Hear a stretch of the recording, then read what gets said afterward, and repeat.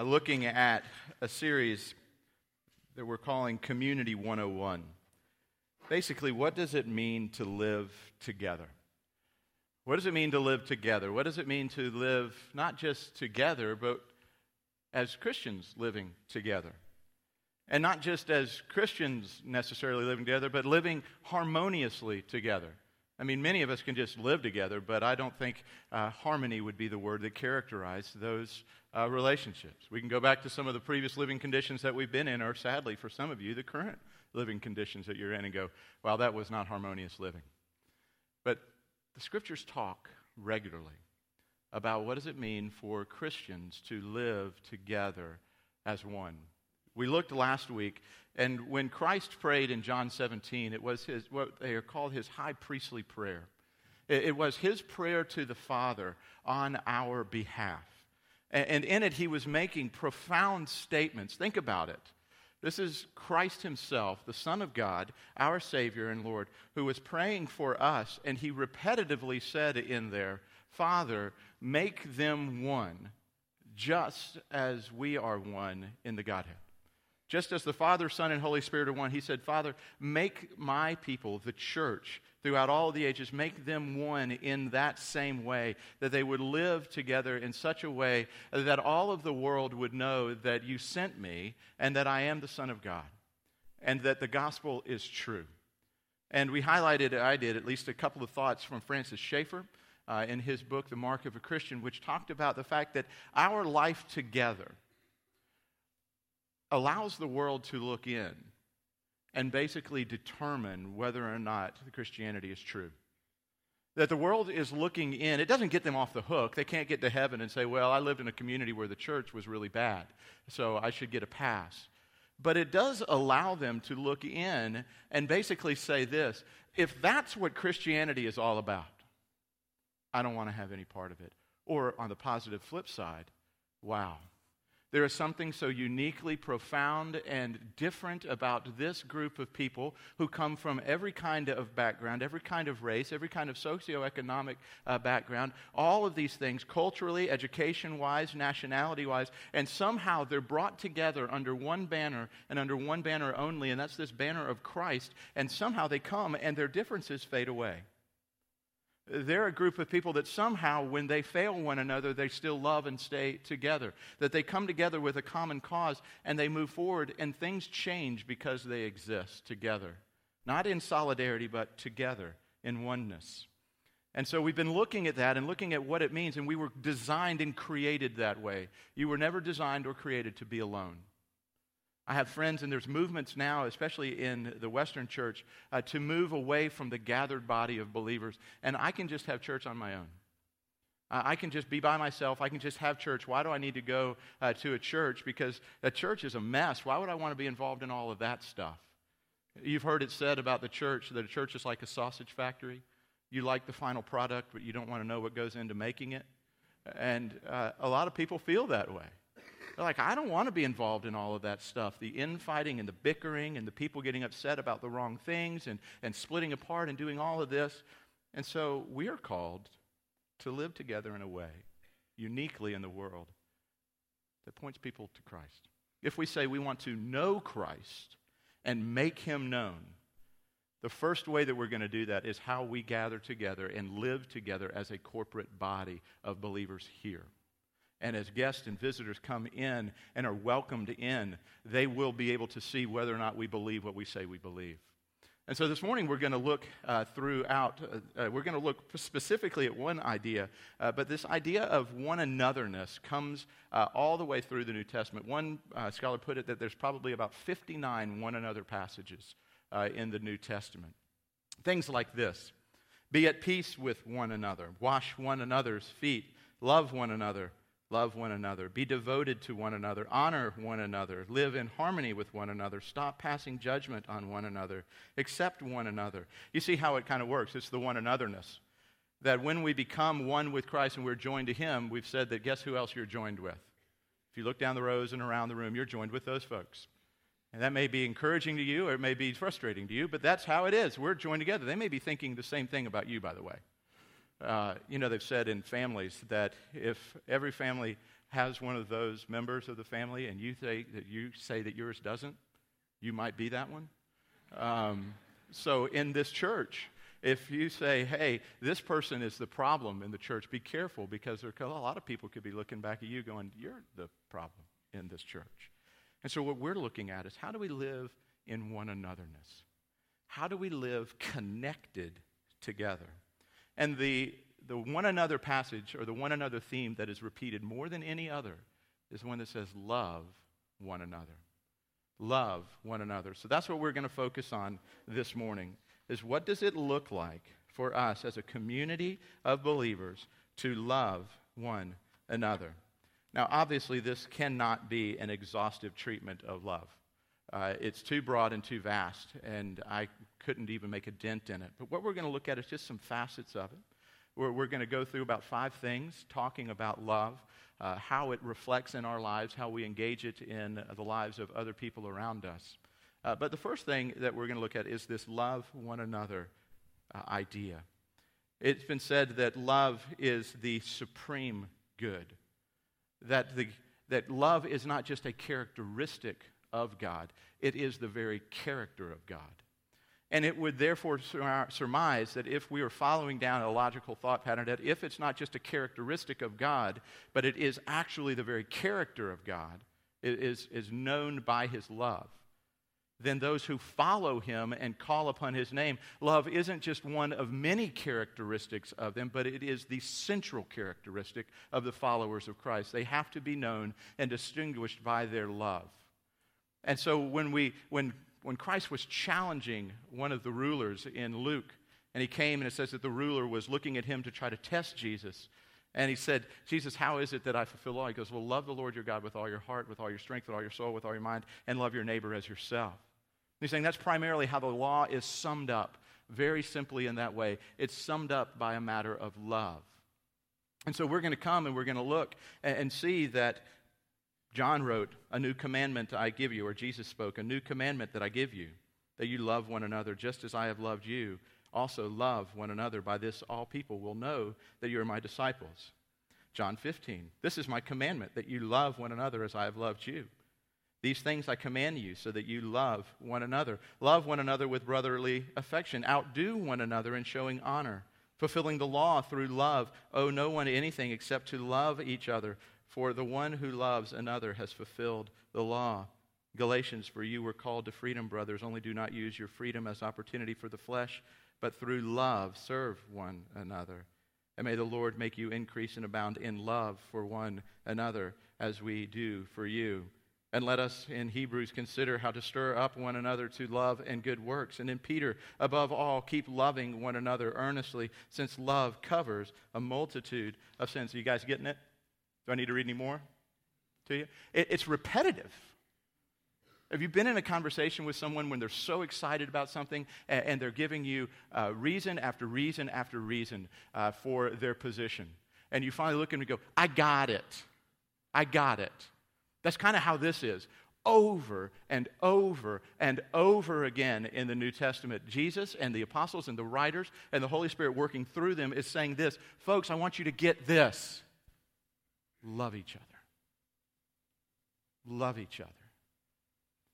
And it's almost as if he was assuming our response, which was, I got that.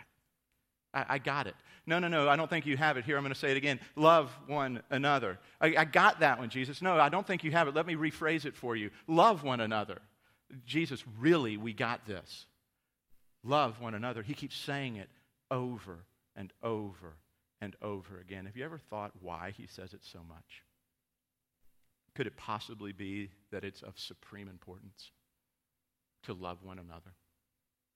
That it may be the most important characteristic within the church is how we love each other? Jesus said it over and over and over again. Love each other. Love each other. Love one another. Wash each other's feet. Care for one another. Give away your possessions in love to one another. Be willing to die for one another out of love. Everything that we do towards one another has to be motivated and generated by this love. No other motive can push us that way. And any other motive we should question and be cautious of. So before you go do something, before you go care for someone, before you challenge someone, before you make a decision, ask, what's my motive in this? Now, granted, no motive is pure, right? And by the way, I don't know your motives. Only you know your motives. So I am putting myself in a dangerous place if I say, oh, well, he's motivated by this or she's motivated by that. You, on your own, check your motives and go, why is it that I want to engage this friend? Why is it that I want to do this? Why is it that I want to do that? Is it generated and motivated out of love? And on the flip side of that, if you find yourself hesitant to engage in the things that the Scriptures call you to engage in, ask why. And if you're bold enough, be willing to go, God, is it because of a true lack of love for that person? I just don't want to get messy in their lives. Gosh, that's so complex. What you're really showing is a lack of love in that way. And so love becomes this highest ground for us to try to take. And the passage of Scripture which is most familiar to us is from 1 Corinthians chapter 13. It's sort of the watershed passage on love. Another one you can go look at, we're not going to look at it today, is 1 John chapter 3. Actually, 1 John, and John uses the word agape more times for love there in that chapter than Paul does in 1 Corinthians 13. But we're going to look at 1 Corinthians 13. Too often this has been relegated to weddings only. But this is what Paul is challenging us with in the church of Corinth and now to us at the church of Hilton Head. If I speak in the tongues of men and of angels, but have not love, I am a noisy gong or a clanging cymbal. And if I have prophetic powers and understand all mysteries and all knowledge, and I have all faith so as to remove mountains, but have not love, I am nothing. If I give away all that I have and I deliver up my body to be burned, but I have not love, I gain nothing. Love is patient and kind. Love does not envy or boast. It is not arrogant or rude. It does not insist on its own way. It is not irritable or resentful. It does not rejoice at wrongdoing, but rejoices with the truth. Love bears all things, believes all things, hopes all things, endures all things. Love never ends. As for prophecies, they will pass away. As for tongues, they will cease. As for knowledge, it will pass away. For we know in part and we prophesy in part, but when the perfect comes, the partial will pass away. When I was a child, I spoke like a child. I thought like a child. I reasoned like a child. When I became a man, I gave up childish ways. For now we see in a mirror dimly, but then face to face. Now I know in part, then I shall know fully, even as I have been fully known. So now faith, hope, and love abide. These three, but the greatest of these is love. This is God's word. May He add His blessing to the reading and hearing of it. Let's pray. God, we ask now for your Spirit in a special way to teach us. This is a vast topic and one that we can only begin to scratch at the surface today. But would you drive these truths home into our hearts? And would they become part of the very marrow that gives us life? That we would be people known distinctively for our love. First, to you, and as an outflow of that, to one another and to the world around us. This we pray in Christ's name. Amen. Now, Paul in 1 Corinthians is talking about a specific kind of love. The Greek language spoke of love in different words. There was agape, which was a high, pure form of love, at some level unattainable love, that it was a selfless love. It was a love that didn't regard our position or cost to us at all. And it's the love that is pointed to most often in the Scriptures, and here Paul uses it over and over again. Other loves of philos, where you get the word Philadelphia, the city of brotherly love, that idea of love between friends and of brothers who are basically standing together side by side, moving forward towards a common goal in that way. And then eros, which is that erotic love of passion and intimacy between a man and a woman when they come together, and instead of facing together sideways looking towards a common goal, it is the picture of love towards one another and brought together.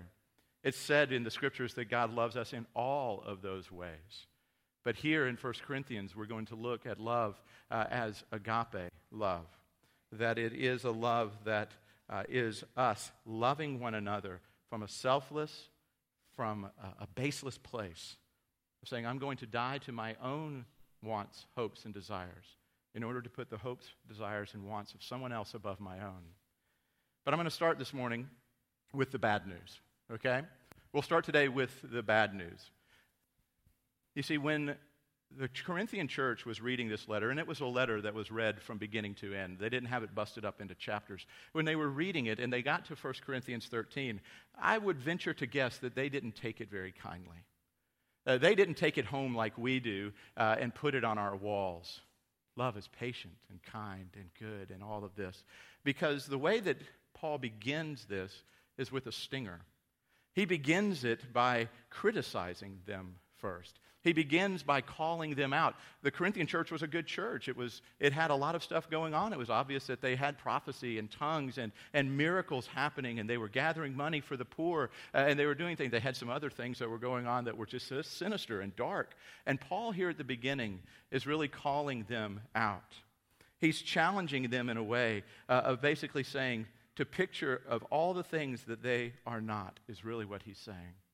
And so the first thing we're going to look at in this bad news is we need to grow up. Part of the bad news is we need to grow up. Look at verse 11. When I was a child, I spoke like a child, I thought like a child, I reasoned like a child, and when I became a man, I gave up childish ways.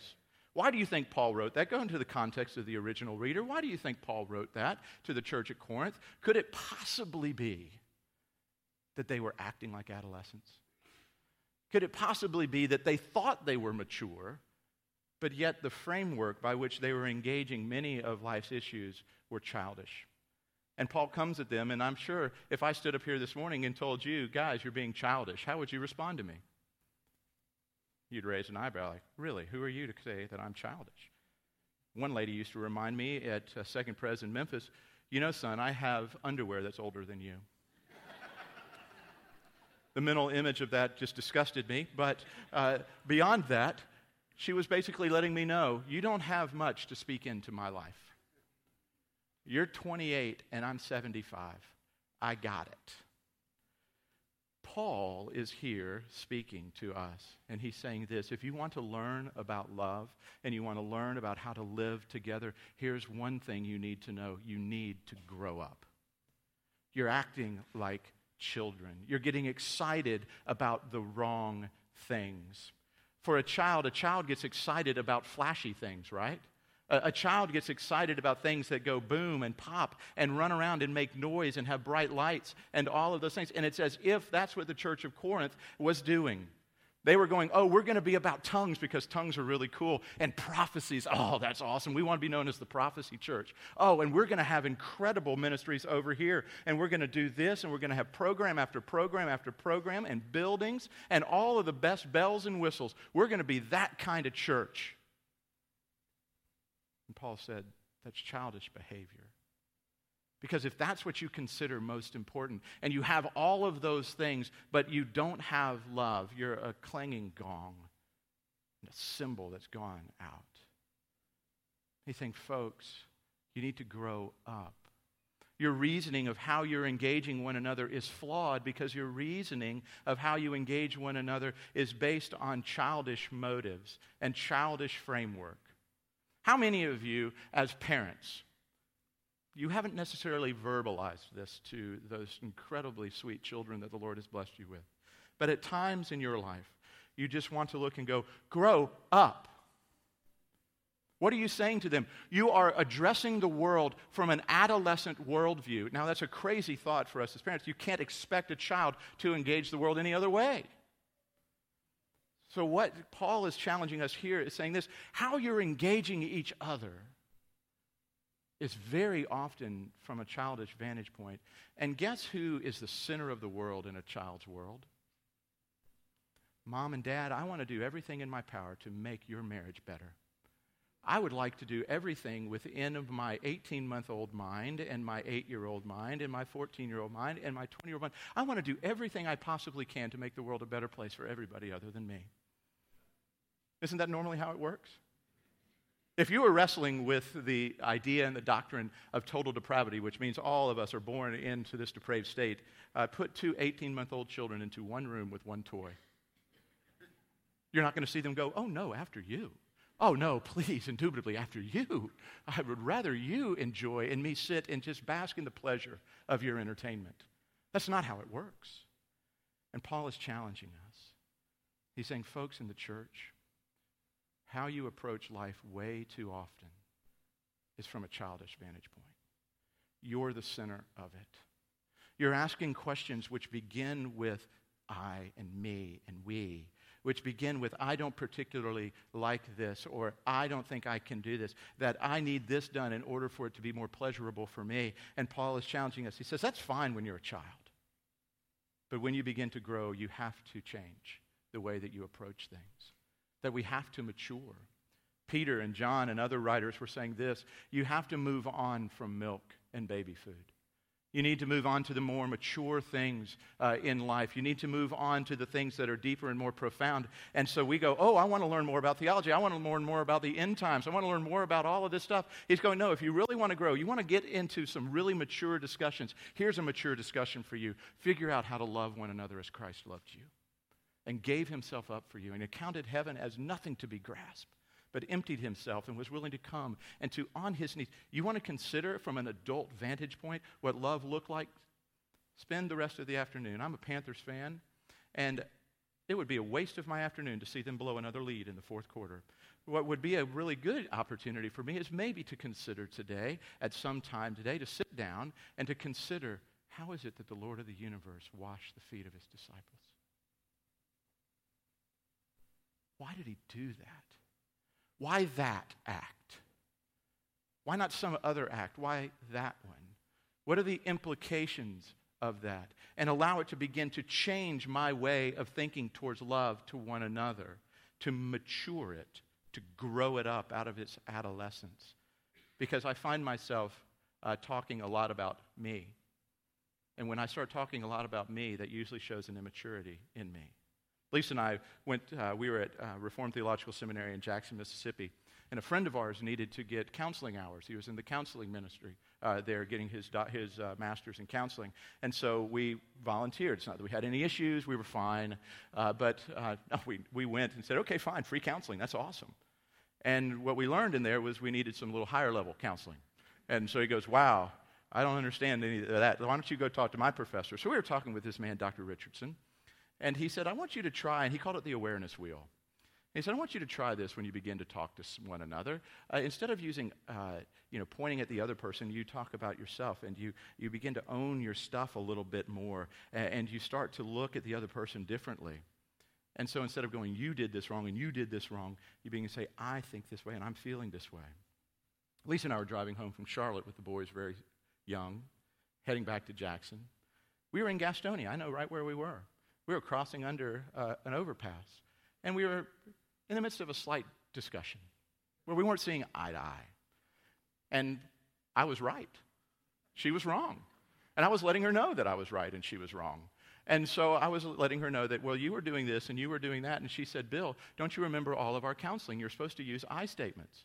And so in all the incredible maturity that I had learned about how to love my wife, I looked at her and I said, fine, let me try it this way. I don't like what you're doing, and I don't think that you're doing it right, and I don't really want to talk to you for the next 10 hours. So can we make it to Jackson, please, in that way? What was I acting like? A child. I was acting like an absolute infant child who wasn't getting his way and was going to stamp my feet and clap my hands and pout and do. And Paul is challenging us here first and foremost. The bad news is this, folks, it's time for us to grow up. We need to love one another in a more mature way than we have been. Now, don't read into that of going, wow, I wonder what's going on. It's just in general that we need to grow up in this way. We need to quit having a child's short attention span and move on to all the shiny balls that are out there instead of sticking with the ones that are a little less sexy and the ones that are a little less exciting, and stick with the things that are most important. So the bad news is we need to grow up. Another part of the bad news this morning is in verse 12, that we don't know everything yet. If you're a guest or visitor, you're probably going, wow, this is an incredibly uplifting church. Well, we're going to get there. We're going to get there. Stay with me. For now we see in a mirror dimly, but then face to face. Now I know in part, and then I shall know fully, even as I have been fully known.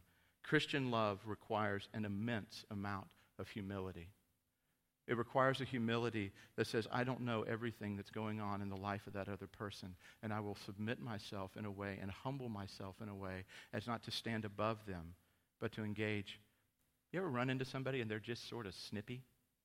They're just kind of rude to you? Oh, who is that person? Who do they think they are? You have any idea what may have happened to them leading into that? Did you take a moment to go, you know what? I don't know everything, but I'm still called to love that person in this way, that we don't know everything about love. I've heard over and over again in my ministry life this, Bill, I got it. Bill, I got it. How are you doing in your love for your spouse? How's that going in that relationship? We're fine, I got it. How are you doing when you're loving your children? Children, how are you doing as you're engaging your parents? Kids, when you're on the school campus, how are you doing in your love towards one another? As you're out in the workplace, how are you doing as you love one another as Christ first loved you? I got it. Do you see the incredible arrogance that comes with that statement? Versus saying, I'm trying, I'm learning, I'm working at it, but I don't have it yet. You see, the bad news is we don't know everything yet. Another part of the bad news is this.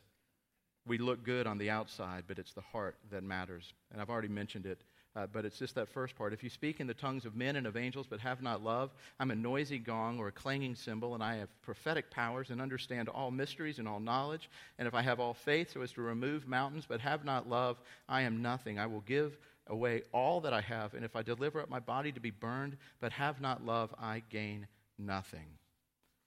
Paul is really challenging us as a church to say, are you willing to forego some of the flashy things in our culture and be known as a church that loves one another well? It's great that we gathered 70 bags this morning to go give to the poor, but Paul says, who cares if you don't love each other? It's great that we had wonderful music this morning, and we've got nice facilities, and the children are being taught and entertained over there, and we have all these good things, and we're going to have a big picnic next week, and it's going to be over in Leamington at the pool, and it's going to be a wonderful time, and there's going to be burgers and food, and people go, oh, this is awesome, this is great, you got great stuff going on, and the kids are going to gather tonight, and American Heritage girls are going to get together, and there's going to be small groups this week, and there's going to be all of this stuff happening, and Paul's going to look at you and go, who cares? Unless you love one another well. That's the easy stuff. We hang out in the easy stuff too much. You know what gets hard? In my home, I'd imagine if you asked my boys, what would be hard? It'd be hard to love Dad and Mom. It's hard to love when we have disputes. It's hard to love people who are different from you. It's hard to love people who've wounded you and hurt you. It's hard to love when you've been wounded and hurt and you want to stay back in your cave, in your shelter, and protect yourself. It's hard to do that. And so what do? We get busy doing other stuff. Paul says, be about the most important things. Love one another well. So, what does that love look like? That's the bad news, that we don't have it all yet, that we are childish too often and we need to grow up, and that we get distracted on things. So what do we need to focus on? Here's what he says you need to focus on, is this kind of love. Love that is patient and kind. Love that does not envy or boast. It's not arrogant. It's not rude. It does not insist on its own way. It's not irritable or resentful. It doesn't rejoice at wrongdoing, but rejoices with truth. Love bears all things, believes all things, hopes all things, and endures all things. It's a lot of things and characteristics to think about. But he's saying, I've given you a picture so that you're not just shooting at a wall with no marker on it. There's no target. Folks, he's given us a target. He's given us a picture of what love looks like. And so what we need to do then is to begin in maturity and in confidence and in humility and in the power and the beauty of Christ, filled by His Spirit, to start to come to one another and ask one another those kind of questions. You want to grow in love? You want to see what that love is? Go to somebody who you trust. Hopefully it's your spouse who has your best interest in mind and won't just take pot shots at you. But you go to them and ask them this question. As I love you, does it line up well with those characteristics? How many of you are excited and willing to take on that homework this afternoon? That's going to be the topic. Anybody just look forward to that? Because guess what happens so often? We know what the answer is going to be. And therefore, we'll never ask the question. I was a part of a men's group for a number of years in Rock Hill. And at the beginning of the men's group, we had a covenant that we would sign. And part of the covenant, if you were married, you had to go to your wife, and you had to have listed out in front of her all of the fruit of the Spirit. And your wife, who knows you best, would then write down what fruit of the Spirit you needed to develop or she had hoped to see develop most in your life over the course of that semester together with other men. Wow. Most of that, there were a lot of men who didn't do the group. You want to know why? They didn't want to hear that. But if you want to grow, you're going to go to somebody and say, is my love for you patient? Is my love for you, does it boast? When you see me loving other people, am I boastful? Most of life is junior high, isn't it? In this way. Oh, that happened to you? Great. Well, this happened to me, and it's even better. Oh, you caught a fish? Well, I caught 2 fish. Oh, well, my dad caught an even bigger fish than that. Oh, well, my dad has all the fish in the world. Oh, well, you can't answer. Okay, fine. You win. Your dad has all the fish. And so we up one another. One up, one up, one up. Instead of, you want to know what a humble person never talks about? Themselves. And a person who comes to you and says, I'm not wrestling with pride at all, is one who is riddled with pride, as C.S. Lewis says in Mere Christianity. He's prideful indeed. And so we come and we want to look at these characteristics of patience and kindness, not envious. We live here in a culture that's all about envy. You know what drives most of the markets around here? You know how many of you who are in real estate are making your money? It's the guy who has to have the bigger house because somebody else got the bigger house, and that helps your bottom line, but it's driven by dissatisfaction with the current status quo. We're envious of those things, and then we boast about the things that we have in all of that stuff. And so we're driven culturally by so many of these things. It doesn't insist on its own way, but it basically says this, though I may think that I'm right in this, I wouldn't have given you my opinion had I not thought that my opinion was the better opinion, but I will submit my opinion to your opinion because I'm not going to insist on my own way of doing it. I'm going to let you do it. And I'm not going to sit back and go, watch this one fail. You ever done that? Oh, fine, go that way. And the whole time you're going, you're going to fail. You just let them fail, just to ring out and just to be out in the wind. It says that we don't insist on it. It's not irritable. There's a good one. Any of you guys irritable? I found out that one of the problems with my job last week was I was having one of those weeks. You ever had one of those weeks? My week last week was pretty well got to a boiling point where I realized one thing, at least last week. The greatest hindrance to my job is I was getting really tired of people. They were driving me nuts at every single turn. Nobody could do anything right. I had several people in tears last week because I was just irritable. And one person looked at me and says, hey, when you've got when your emotions are on your sleeve, is it okay if you just move on by and don't say anything? Like, how rude of that person. I just couldn't stand it. I was just irritable. Well, as I step back and ponder that, oh, well, it was just a bad week. A mature person who's wanting to grow says, Lord, would you by your Spirit come and dive into my heart a little bit more, and would you be willing to show me what it was that really was driving that irritability? What was causing me not to love in a way that I was called to love? Would you show that to me so that not only can I repent of those things, but I can then begin to change those things in my life? So if you don't see these things in your life, begin to ask why you don't see them in your life and begin to change them. Another point that we're going to look at this morning and touch on, there's 2 more, number 4 and 5. First one we said was we're going to love one another. The second was the bad news first. Third one there we said was what does this love look like? Well, it looks like this: if it believes and bears all things. There's a wonderful little series we did last spring with some couples in the church. It's Andy Stanley's called I Marriage. How many of you guys have looked at that series? Anybody? A few of you have looked at that series. Wonderful little series. And in it, Stanley picks up on this, that love believes all things. And then I'll move on to this next point. It believes all things. Basically what it means is it believes the best about someone. How often do you go to believing the worst about someone? When someone fails you, our normal default mode is they're up to something. Versus, I'm going to believe the best about them until I'm proven wrong. We start normally at a different place. We start with, I'm not going to believe them. I'm going to believe the worst about them until they're proven right. Until I'm proven right. Excuse me, wait a second. I'm going to believe the worst about them until I'm proven wrong. But we start at a different place. That happens in the church all the time. Bill, you didn't return my phone call. I didn't get a return phone call from Bill. Therefore, he must not care about me. I didn't get this done well this week in my office. Therefore, that person this. They don't care for me. They're slack. They're this. Instead of believing the best, maybe something happened, and I'm going to give the benefit of the doubt in this one, and I'm going to re-engage the person instead of waiting. We have people in our church, and we have people in our lives. Have you ever seen an adult pout?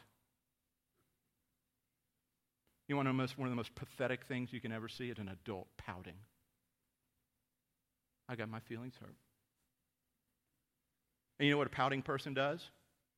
Is they go and they sit down and they wait. I'm going to wait for you to come and find me. I'm going to pout until you come to me and say, I am so sorry. What's wrong, sweetie? What's the problem? You hurt my feelings. You didn't invite me out with all the guys. You're kidding, right? You're angry and you're pulling back from ministry and you're pulling back from relationship because I didn't invite you out Thursday night.